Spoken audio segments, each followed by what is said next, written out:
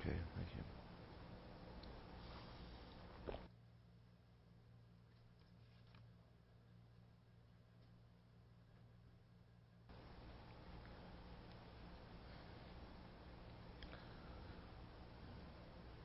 Thank you, Curtis. This morning we're going to continue our study of the first chapter of 1 John, and we're going to think about intimacy with our God who is light. Last week we considered the first 4 verses of this chapter, and we learned that intimacy with God is rooted in the historic reality of the person and the work of Jesus Christ. And then that our intimacy with God is experienced only through the gospel of this God-man, Jesus Christ, who has appeared in time and in history. And now we're going to go on and read verses 5 through 10 of 1 John chapter 1. Before we read, let me pray. Father, thank you for your mercy to us in our Lord Jesus. We praise you, Jesus, who, although you were and are God, that you loved us and that you added to your divine nature a human nature, becoming the unique God-man, so that you came and lived for us and died for us, raised again for our justification, and now exalted in the heavens. And as we pray, Father, we recognize the work which you are doing in our lives and in the world, and we pray that you would continue that. Send your Holy Spirit to continue that work in us as we handle your word this morning. In Jesus' name, amen. This is the word of the Lord. Please give it careful attention. This is the message we have heard from him and proclaimed to you, that God is light, and in him is no darkness at all. If we say we have fellowship with him while we walk in the darkness, we lie and do not practice the truth. But if we walk in the light as he is in the light, we have fellowship with one another, and the blood of Jesus his Son cleanses us from all unrighteousness. If we say we have no sin, we deceive ourselves, and the truth is not in us. If we confess our sins, he is faithful and just to forgive us our sins and to cleanse us from all unrighteousness. If we say we have not sinned, we make him a liar, and his word is not in us. So far, the reading of God's word. A few years ago, I was cooking some chicken on the grill, which my wife had marinated. It was getting dark outside, but the grill was hot, and so the time didn't defer me. So I chucked a couple of pieces of chicken on the grill, dosed it with some garlic powder, closed the lid, and went back inside and rinsed off the plate. I figured I could tell when they were done just by looking at them, because I had forgotten to look at the clock. I didn't know what time it was. After a while, I went outside and was a little bit distracted with the dogs and the work that I'd been doing in the yard. I looked around and, you have the chicken. So I dashed back over to the grill, and to my relief, the chicken looked wonderful. So I turned off the grill and put the chicken on the plate and came back inside. And there on the plate was some well-done chicken. Well done on one side in particular. In the dark, it looked passable, looked pretty good. But in the light, my error was exposed. This morning we're going to consider God who is light and us who are sinful as we look into God's Word. Thinking about this wonderful promise that we have of intimacy with the living and the true God. The first thing that John is concerned that we know is that intimacy with God requires a light from God who is light. Or we might say intimacy with God requires revelation from Him. This is the message we have heard from Him and proclaim to you, that God is light, and in Him there is no darkness at all. Now, in the previous verses, the Holy Spirit, through the writing of John, has written of the Word of life. John has been an eyewitness to this Word. He's speaking of the historical Jesus. He has heard Him. He has seen Him. He has touched the God-man. And he has convinced us that it is only through this Jesus, this historical Jesus, the Son of God, that we have fellowship with the true and the living God. And now he goes on to inform us about his message. The word message is linked together in this passage by a word in the Greek language which is more obvious in Greek than it is in English. The word message is related to the word proclaim in verse 3 and also in verse 5. This is the message that he is concerned to tell us. The message was not invented by John or by anyone else. Rather, they have heard it from him. This is the message from Jesus Christ. John is saying that the message he has written is exactly what he has heard from Jesus. Now, he's probably not referring to any one specific saying of the Lord, since we don't have a saying like this in the New Testament, but he is summarizing the teaching of the Lord when he says that God is light. This is not something which John has made up himself or discovered.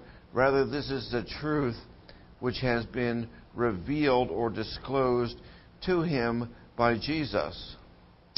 And so the task of the apostle and the task of the minister of Jesus is to pass on from him what God has revealed to him about himself. And this is the pattern that Christ has established for his church.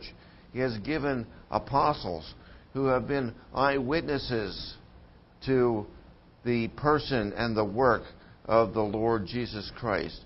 They in turn have passed this teaching on to reliable men who are qualified to teach others, 2 Timothy 2. And so there's this ongoing link which Jesus has established. His apostles have witnessed concerning him, and they have passed on his word to his ministers, and this continues on.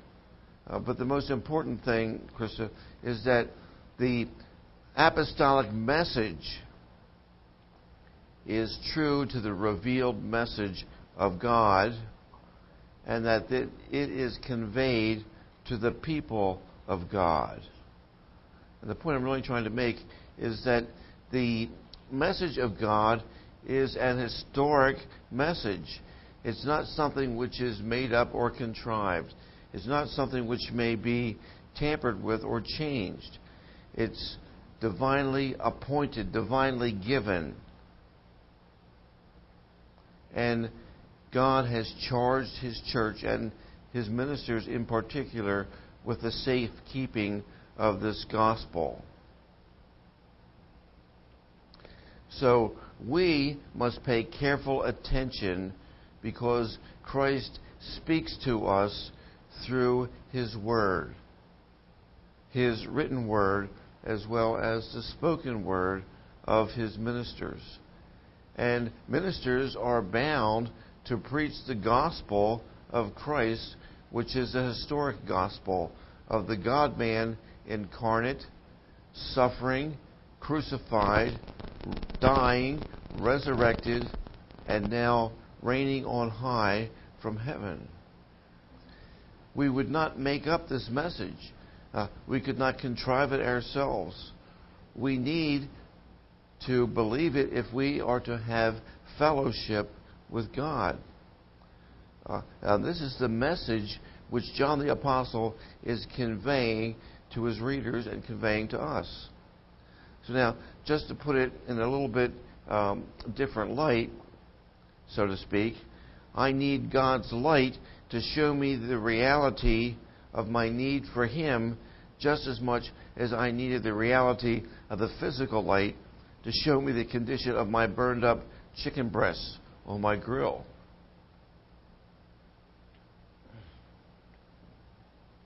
Now we need to move on and consider a little bit closer what it means that God is what does John mean when he says God is light and in Him there is no darkness at all? What does the word light suggest? Of all of the statements of God's essential being, none are more comprehensive than this one. God is light. And just as it is the property of light to shine, it is the property or the nature of God to reveal Himself. And this revelation is of a perfect purity and majestic grandeur. We are to think of God as a personal being, infinite in all of His perfections and transcendent. Isaiah says that He is the high and lofty one, the one who lives forever and whose name is holy. And yet He is the one who makes Himself known to His people. His nature is that He reveals Himself. And His Word tells us that He reveals Himself to those who are contrite and lowly in spirit. Let's pursue this a bit further. This assertion that God is light is laden with meaning, but we'll just flesh out two facets of it. First, as light, God is the source of life. He is the source of all life. Minds taught by Scripture will go back to Genesis 1, verse 3. And God said, "Let there be light," and there was light. These words depict the earliest expression of the nature and will of our Creator. He speaks, and what He says comes into being. He reveals Himself by both His words and His actions. The God who creates begins revealing Himself by making light. And this is the primary expression of His being. Out of light, everything else grows. Without light, there could be no plants or animals. All life is dependent upon light. There would be no growth, no beauty, no activity. All creation owes not only its existence, but also its continuance, its sustenance to God, who is light. He creates and He sustains life. God is the source of all life. God is light. This is equally true in the spiritual realm. In the Old Testament, light was a symbol for the presence of God. This is clearly illustrated by the pillar of cloud and the pillar of fire which God used to lead His people during the Exodus from Egypt. The pillar of fire illuminated and guided by night. And perhaps this function of light as a source of guidance and illuminating the way lies behind what John's emphasis is here in walking in the light as an essential part of Christian discipline. God is the true source of all guidance and illumination. God is light. And secondly, as light, God is pure. It's a common figure of speech in both the Old and New Testaments to contrast good and evil by using the imagery of light and darkness. John is especially fond of this contrast, and he uses it many times in his writings. He teaches us that God is the revealer of truth and that He is pure. John is saying that God is perfect in His goodness, He is utterly pure. He has disclosed His truth so that we may walk in the light of it. This goes on right along with the next phrase, which he's talking about in verse 5. In Him is no darkness at all. God is absolutely holy. That is, God is utterly incompatible with darkness or sin. John is using this figuratively. God is mutually exclusive with evil. God is pristine in His holiness and cannot even for a moment tolerate wickedness or evil in His presence. More literal translation of this phrase is, and darkness in Him, no, not at all. We might say, there's no way that He has any darkness in Him. The idea of darkness comes from a root in Greek which means gloom and physical darkness. And John, as I said, consistently uses this in a figurative sense. And so he says, the light shines in the darkness, but the darkness has not understood it. Or in John 8, Jesus spoke to the people and said, I am the light of the world. Whoever follows me will never walk in darkness, but will have the light of life. And then in John 12, Jesus again spoke, you are going to have the light just a little while longer. Walk while you have the light, before darkness overtakes you. The man who walks in the dark does not know where he is going. And then finally in 1 John chapter 2, John writes, because the darkness is passing and the true light is already shining, anyone who claims to be in the light but hates his brother is still in the darkness. And so you see, John uses this term darkness for all moral darkness or sin. Everything that is at enmity with God, whether it's earthly or demonic, those things which are apart from God, for God is holy. So think about what John is writing and what the Holy Spirit is saying in this verse. He's saying, I have a message which I have received from the historic Jesus. This message concerns intimacy with God, but it's only possible through God's Son, Jesus Christ. And he helps us in our understanding of this by saying that God is light, and in Him there is no darkness at all. So get it? He's talking about intimacy, our intimacy with a God who is absolutely holy. This should fill us with wonder and adoration. We have fellowship with the living and the true God who is light. He is absolutely perfect in His morals and ethics. And we have intimacy, closeness, not only access to, but we have the ear and the heart of the living and the true God.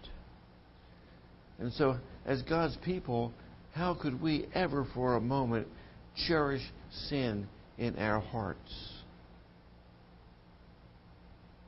Seems unfathomable, doesn't it? How could we dare to go on living with one foot in the world and another foot in the church? It's impossible to live in the dark and walk in the light, John is saying. Because intimacy with God requires a holy lifestyle. We're going to think about this because really it is perplexing. You know your life. I know my life. I know what I'm like. And I have fellowship, closeness, intimacy with a God who is absolutely pure and holy. Now, to help us understand this, John combats three false teachings of his day. The first is that sin doesn't really matter. Sin doesn't really matter. Verse 6, if we claim to have fellowship with him, yet walk in the darkness, we lie and do not practice the truth. John writes in bold, black and white terms. He cuts through all pretense and gets straight to the issue, and he's blunt. He asserts that those who claim fellowship with Christ but are continually living in sin are liars. The phrase walking in the darkness indicates those whose lives are characterized by unrighteousness. That is, their lifestyle is one of godlessness. They might claim to be Christians, but the overall direction and testimony of their lives, their actions, their thoughts, their motives are bent towards sin and rebellion against God.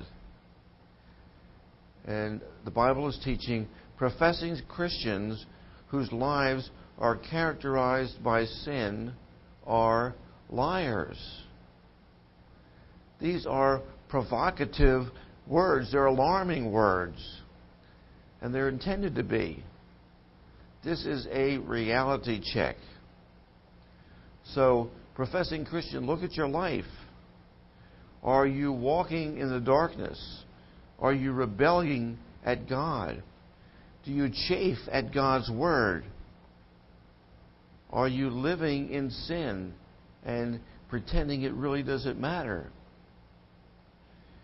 Those who claim to be intimate with God and who walk in darkness are liars. This is not my opinion. These are the words of God.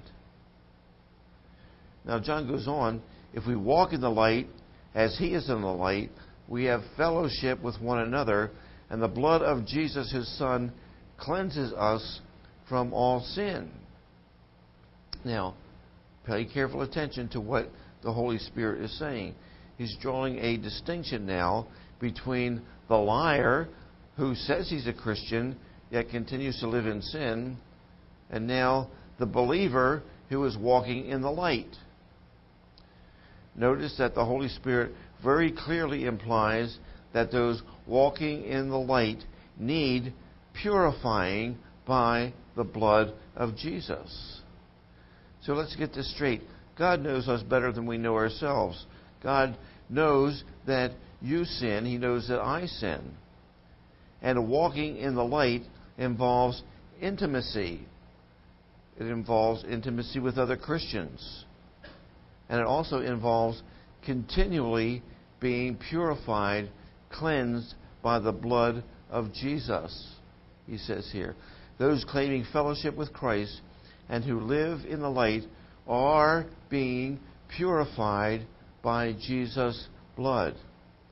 And so, professing Christians live in the light of God's forgiveness. We are not perfect in ourselves. We always need the blood of Jesus applied to us so that we will be purified from all of our sin. As Christians, we are to strive to please God in every area of our lives. Everything that we do should be an offering to God, should be governed by God's Word. And this is a noble goal, and it's the correct goal. But we also always must remember that what we do to please God is not the basis for our intimacy with God. The relationship you enjoy with God is because Jesus Christ has walked perfectly in the light for you. And it is His blood that cleanses us from all sin. And so, intimacy with God is through the blood of the Lord Jesus Christ, His life and death. He has lived for us. He has died for us. He's purchased our salvation. He has experienced the wrath of God against our sins. And our closeness with God is based solely, only on what Jesus has done for us. And so, by God's grace, we now put our faith and our hope in Jesus. We trust in His work on our behalf. And as we recognize that God cannot tolerate sin, we rejoice that Christ has paid the penalty, that our sin has been now covered, but now we attempt, by God's grace and in His power, to walk in the light. Now, verse 7, if we walk in the light as He is in the light, we have fellowship with one another, and the blood of Jesus, His Son, purifies us from all sin. Our intimacy with God, John says, is walking in the light.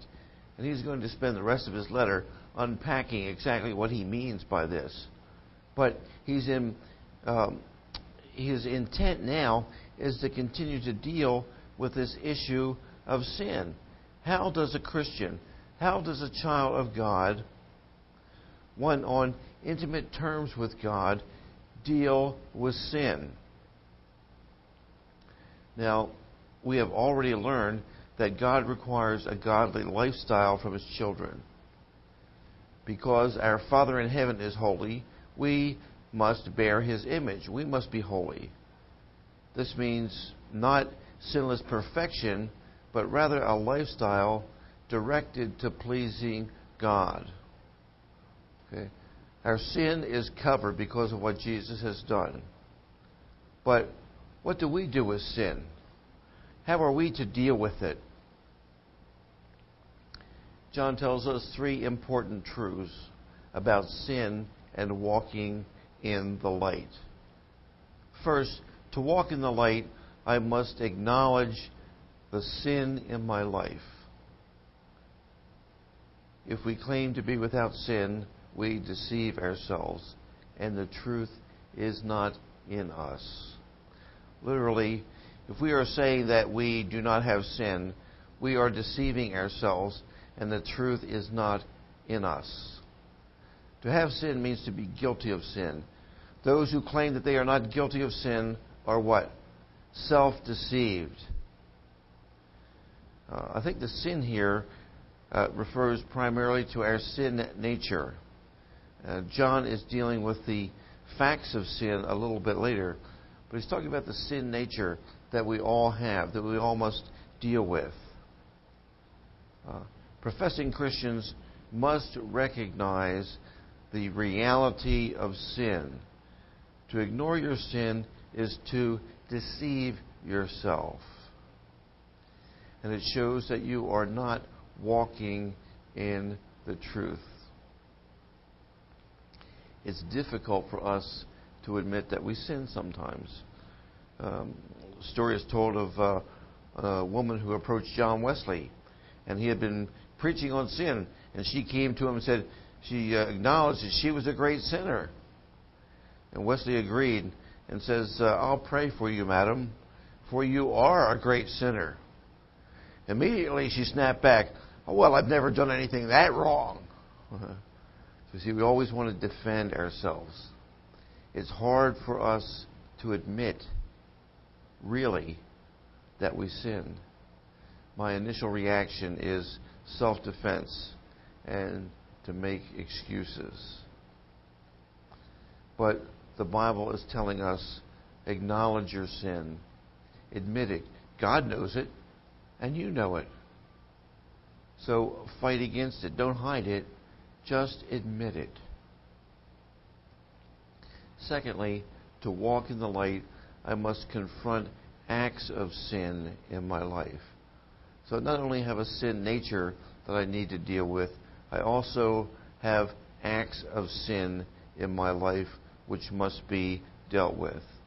If we claim we have not sinned, we make Him out to be a liar, and His word has no place in our lives.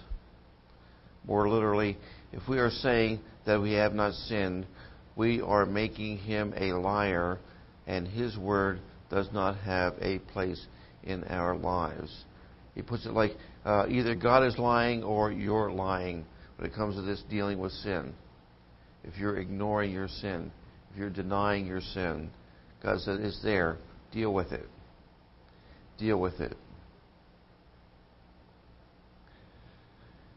The idea, again, is that the denial that one has never sinned, or that now he is beyond the point of sinning, that is, he's no longer capable of sinning, is false. So, actual sin, acts of sin, are ignored or redefined. Or maybe it's not important anymore.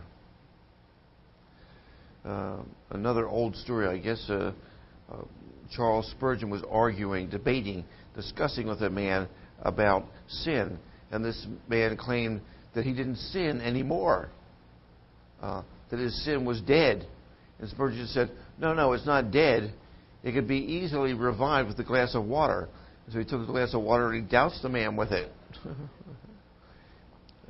And he showed that his sin had merely fainted and could be easily revived by a glass of water. That's the way sin is. Very subtle, very tricky. And when we think it's dead, it's not. It's merely asleep, or maybe just waiting for its chance to pounce upon us. Professing Christians who ignore sin call God a liar and despise His Word. That's the fact of the matter. Sinful acts grow out of our sinful nature. But praise the Lord, you see, our sins are forgiven. But we need to deal with these things in our lives to deepen and develop our intimacy with God. Christians are sinners who have intimacy with God. Matthew Henry helps us to understand. He says the Christian life is a life of continuing repentance, humiliation, putting to death the sin that remains in each Christian, and of continual faith and thankfulness in the love of our Redeemer. We long in hopeful joy and expectation for the day of our full redemption, when we will be fully and finally acquitted and sin abolished forever. As a Christian, we walk in the light, and we struggle and we deal with sin. It involves admitting our propensity, our tendency to sin. It involves our confronting acts of sin and acknowledging that we have not always walked in the light. And then finally, to walk in the light, I must confess the sin in my life. If we confess our sins, verse 9, He is faithful and just and will forgive us our sins and purify us from all unrighteousness. Professing Christians must continually confess sin. The term confess means to say the same as, or to agree with. To agree with God as to what sin is, or that I am sinning. God calls those who are intimate with Him to agree with Him that we are sinners by nature and sinners by practice, but who are clinging to a Savior named Jesus.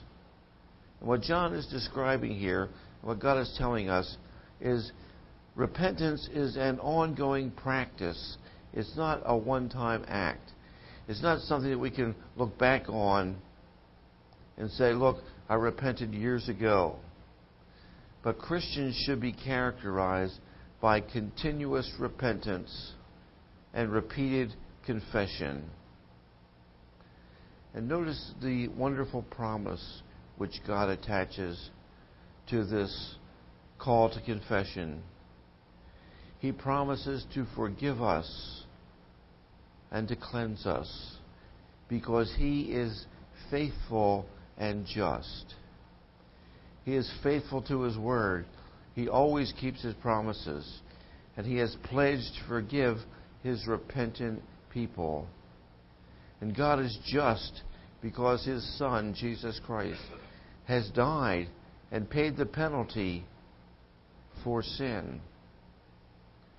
Forgiveness and cleansing are conditioned upon confession. Scripture is replete with warnings not to hide our sin. There's a great danger in hiding sin, and there is great blessing when we confess our sins to God. This calls for more than just a general confession, God, forgive me. But it calls for specifics. God calls us to examine ourselves, to examine our thoughts and our motives, which spring and grow from our nature, and to deal with those. He calls us to deal with the acts of sin and rebellion against Him and against others. He calls us to confess those sins before Him and against those we have sinned against. And when we confess our sins, God forgives us.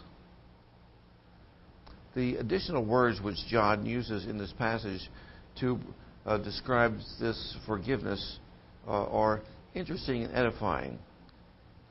Purifying us from all our sin. Purifying us from all unrighteousness.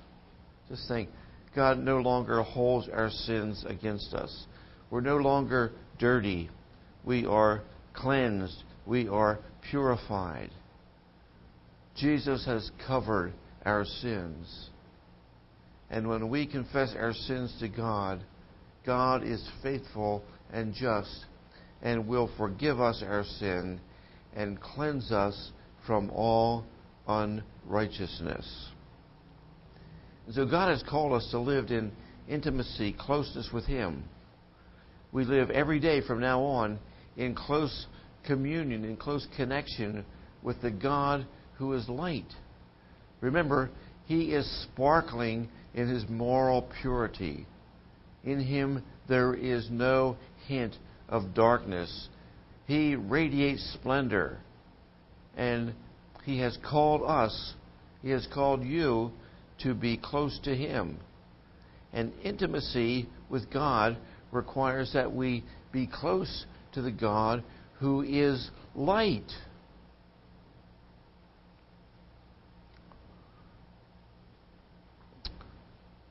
We have a slide projector on the ceiling of the church. Right now it usually has slides in it. If just the light peers through, it exposes what the light hits. It reminded me of a wall that I had in Australia. We had purchased a home.